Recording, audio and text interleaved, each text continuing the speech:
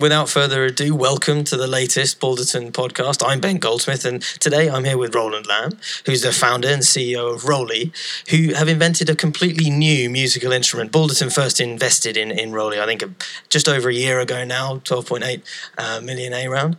And we've never looked back. It's a fantastic invention. Only launched the latest iteration about a month ago. Is that right? That's right, Ben, and thank you so much for having me. It's a real pleasure to be here. My pleasure. Get to talk a bit about ROLI and what we're building with the Seaboard. And as you mentioned, we just launched the Seaboard Rise 4 weeks ago, and now it's starting to ship all around the world. And for maybe listeners that haven't yet encountered the Seaboard Rise or the Seaboard Grand that come before it, what is the elevator pitch for what the Seaboard is, what it does, and how it's changing music? So the Seaboard is a new musical instrument, which is an evolution of the piano keyboard. And what it allows musicians to do is to control multiple parameters of sound in real time in a way that was never before possible. So with the piano, you can kind of control one dimension of the sound as you play. But with the Seaboard, you can basically use sort of very intuitive gestures, like the kind of gestures you might use to bend a string on a guitar or to create like a vibrato on a violin, but in this kind of keyboard format. And what that means is you have one instrument, but you can access the dynamic sound palette and kind of range of all of these other instruments. So it brings like true expression to electronic music. Because to look at, having seen it and played it very badly 4 weeks ago, it looks most like a piano keyboard. But then, as you say, you can do different things to it. You don't just press the keys, you can also stroke it. You can stroke alongside the keys. You can press them with different amounts of pressure, and they make different sounds. Also, in the performance, when the instrument was performed, it kind of moved through jazz, through orchestral music, and onto dubstep. So it's really quite something that you guys have invented. The question that comes from that is you are now Roland Lamb in 2015, the man behind this quite fantastic musical instrument. How did that come about? Because at one stage that would have just been an idea in your head, and there are probably fellow inventors listening to this podcast who are at square one, and they've got an idea for whatever it might be and have very little clue as to what is step one to trying to squeeze out that new industry-changing idea and actually making it real. Well, I think the most important ingredient in any invention is self-confidence and passion. You have to have total passion for what you're doing and confidence that whatever you're working on or inventing is important. To some extent or another, it has to be important to you as an inventor, because if it's not, it will be hard to kind of get through all of the different challenges and difficulties that come with bringing about something quite new into the world. So in my case, about 6 years ago, I was doing a degree at the Royal College of Art. I was a master's student there. And before that, actually, I'd had a background in philosophy. So I'd been studying classical Chinese and Sanskrit comparative philosophy. But I was always interested in design and technology. And so I went to the Royal College of Art and did a design degree there. And at the time, I felt like, even though I was interested in design, a lot of my fellow students were all like designing chairs and tables, and I couldn't really relate to that and get excited about it. But I was a musician. I'd played keyboards my whole life, and I always felt like there was this latent potential in any keyboard performance where you strike a key, and then on the keyboard, you can't really do anything after that with a sound. You're kind of done. And I felt like, why not be able to modulate the sound and kind of massage the key in different directions, and in so doing to transform the sound in the way you would with your voice or with a violin. And so I got very, very excited about the idea. And actually, I went on a trip to India with my wife. And while I was in India, I started drawing all these different sort of sketches of this new instrument. And I came up with the idea that instead of having separate keys, you could create a surface that was like a continuous wave. And I got very excited about this idea. And actually, we were in Jaipur, and I had to go back to Delhi to catch a flight. And I spent all day in my hotel room sketching, like kind of crazily, all these new ideas and making videos like of myself playing the sketches and singing along. Like this was the idea that I had. And was that incredibly important in forming what would eventually become the Seaboard Grand, which was the first invention? Without that process of sketching and videotaping yourself and reappraising those things, do you think you would have got there? Or? Oh, no, not at all. I mean, and that was really the moment of kind of seizing on the idea. And in fact, I still have those videos, and the current Seaboard Rise is very much like what was imagined in those videos 6 years ago. In fact, I was so excited about it that I didn't realize I had completely mistaken when my flight was, and I ended up being stranded in Delhi. So I think that kind of like passion and preoccupation with an idea is a really important thing that then carries you through. So it can't be just a whimsical thing that you've seized upon as a bit of a business opportunity. If you are an inventor, it needs to be something that you feel almost from within, a change you need to make. I definitely think the passion needs to be there, and part of it is that when ideas are in their early stages, a lot of people won't get them, they won't understand them, and you have to be good at filtering different kinds of feedback and understanding what forms of feedback are really valid and you should take on, and which are the voices that you shouldn't listen to. So you need to have good judgment about that, but you also need to have kind of passion and determination, because in the earliest phases, if you're inventing something that's very new, other people won't get it or they won't understand it fully. You mentioned that you had a lot of challenges taking ROLI from idea all the way through to execution. What's the toughest challenge? What's almost the toughest moment or the toughest process that you had to go through when you were taking that concept from a sketch all the way through to prototype? By far, the most difficult challenge is integration, and like continuous integration as you scale. So the first basic, couple years I was working on this, I just worked on it on my own, and I had a background in philosophy, so I didn't know anything about like engineering or design or material science or, programming. And in order to build the first prototypes, I built like hundreds of prototypes. I learned a lot about all those disciplines, and I was kind of working on my own, and that was a pretty steep learning curve. But I could learn things, and as I learned them, I could kind of integrate an understanding of how everything was working in my head. Then, around 2012, we raised our first angel investment, and I hired a few people, and started. And each of the people all the engineers that I was hiring were much more qualified than me. So suddenly I had someone who was like 10 times better than me at material science and 10 times better at me at programming or electronic engineering or whatnot. And yet the progress of development massively slowed down. And it didn't make any sense, because I thought these guys are 10 times better, and now I have 10 of them. I should be moving 100 times as fast. But when you're building something new, the integration of all of those elements is very, very difficult. And in my head, even though I wasn't very good at any of those disciplines, I could kind of integrate all the points really well. And then suddenly I had 10 people who were really good at one thing, but they didn't really understand what everyone else was working on. And I was the only person who really understood all the different pieces of the puzzle. As we've continued to grow, that's continued to be a challenge. The more that we grow, the more it's difficult to find the integration points and the kind of multidisciplinary leaders and communicators who can help to build out the vision. And is the solution to that intermediation between different experts or working towards the same goal? Is that where your leadership as an inventor, as an entrepreneur, has to come in?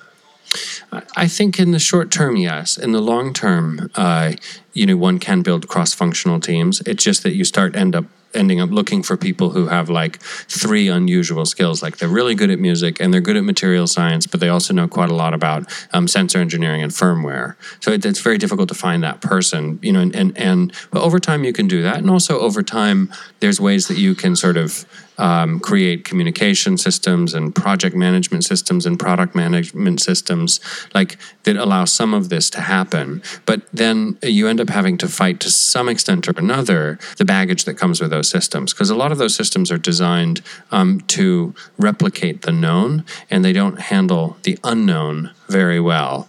So it's interesting as an entrepreneur. I mean, you've been saying there's a little bit of natural internal conflict between the role of an entrepreneur and the role of an inventor, because as you're scaling as an entrepreneur, you have to normalize a lot of different processes. But then as an inventor, if you're trying to push new ideas and push the unknown, you have to be willing to fight some of the kinds of systems and bureaucracies that people are used to.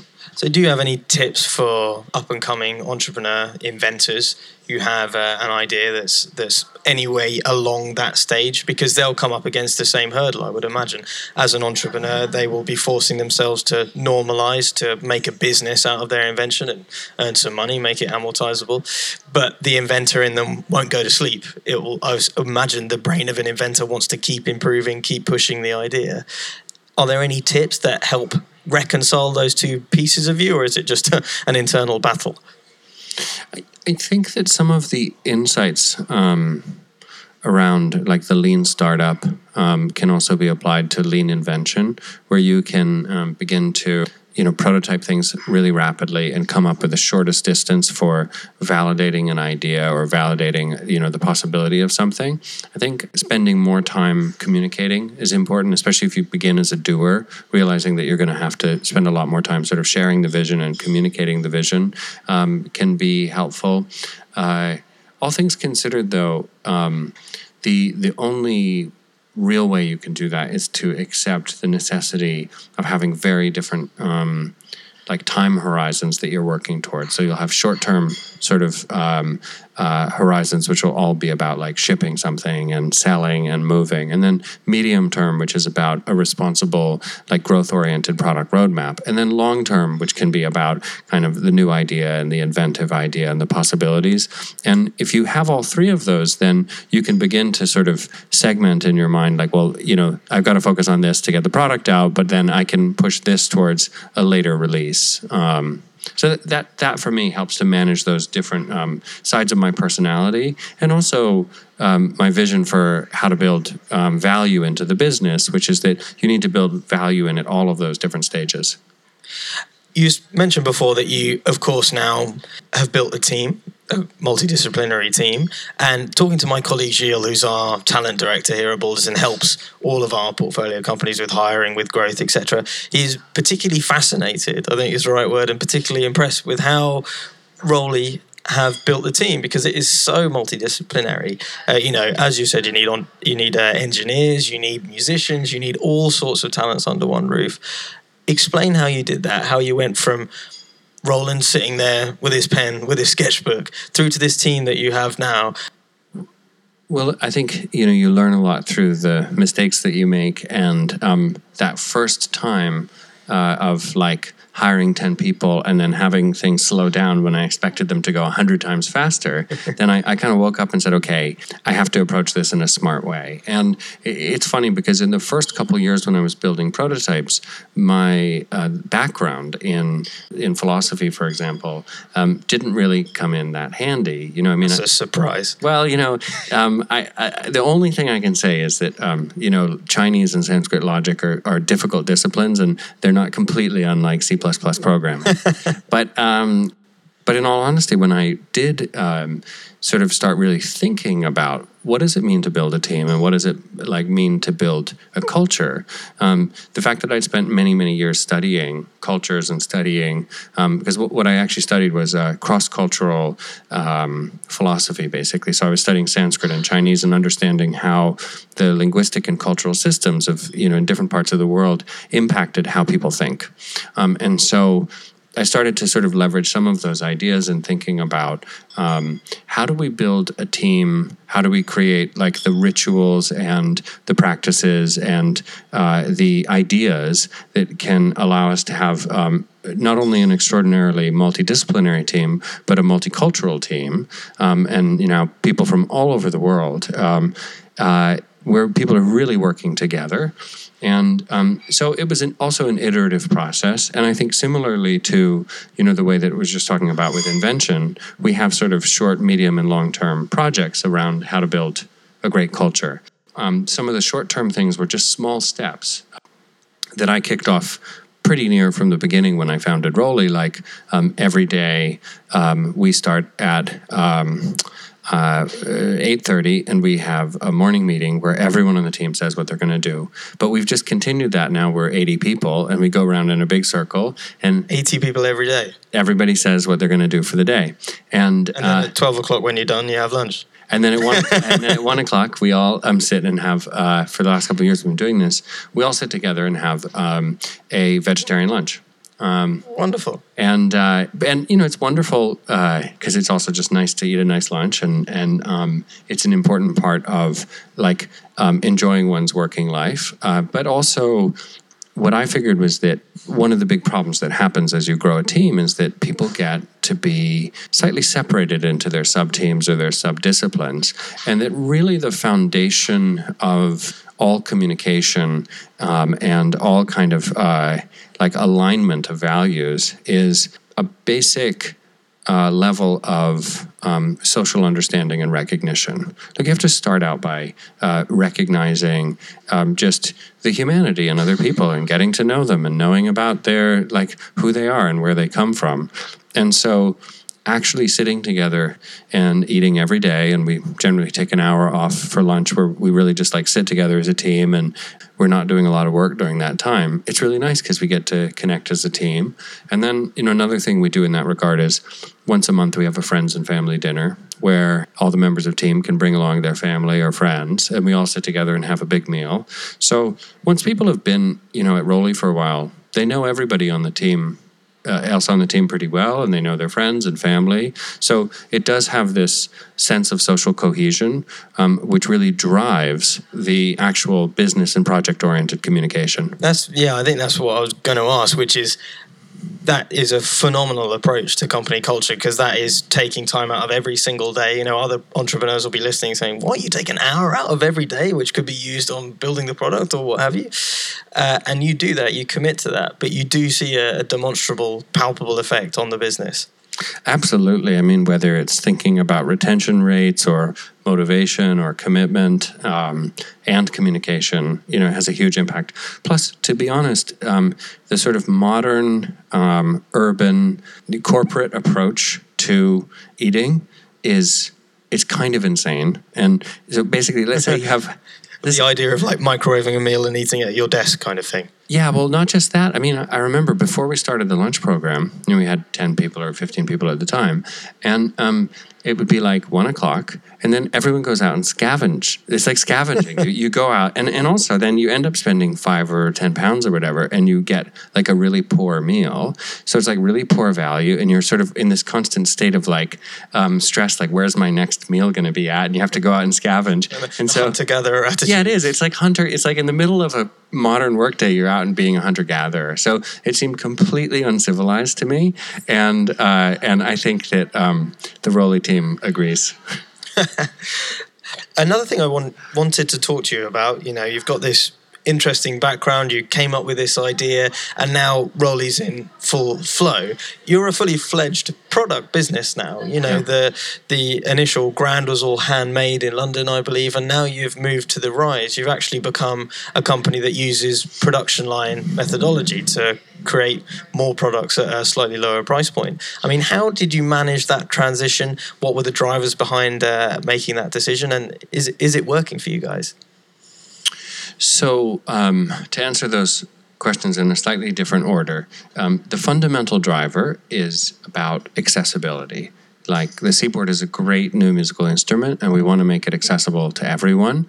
And the tools and processes of mass manufacturing were necessary to make it a viable product to be shipped all around the world. And now we're in kind of global retail, and setting up the right kind of manufacturing solution and systems was necessary to make that possible.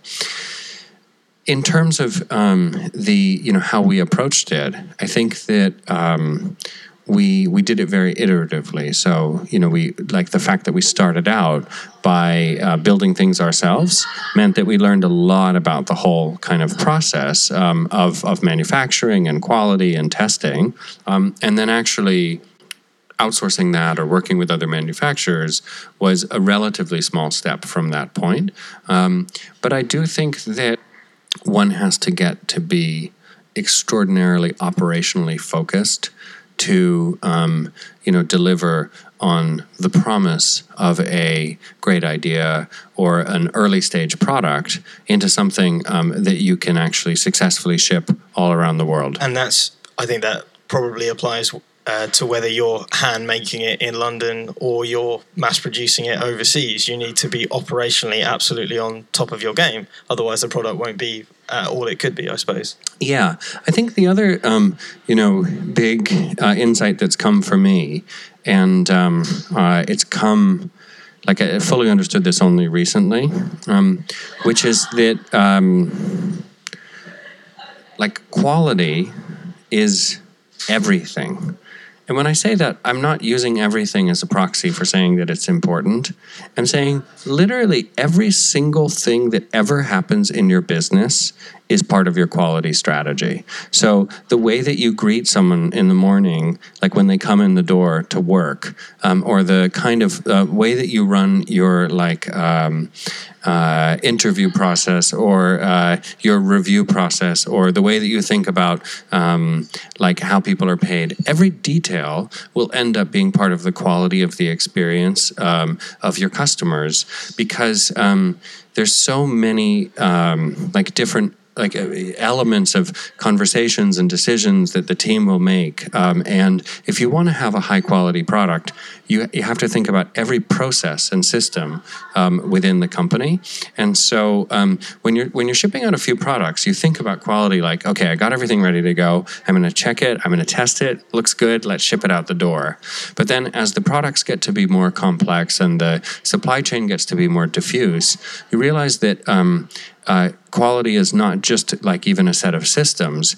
It's like a complete, almost a spiritual orientation for the whole company. It's a mindset. It is everything, as you say. And I suppose the tip for the entrepreneur that comes out of that is think a lot longer and harder about every single thing you do in your business. If it's as fundamental as how you greet your employees or how you greet guests through the door in the morning, through to every little, I suppose, touch point with your business, an entrepreneur should be on top of each one of those little things. Absolutely. You really have to I think you have to take quite a holistic approach to this. Otherwise, what will happen is you'll do great on 9 out of 10 things, and then the 10th thing will kill you, basically. It's the 10th thing they remember. Yeah, exactly. There's, like what you're doing when you're doing mass manufacturers, you're setting up this hugely long chain of different elements, and everything has to work along that chain. And if one or another link breaks in that chain, then the whole chain doesn't work. So you really have to invest in quality across a very, very broad chain.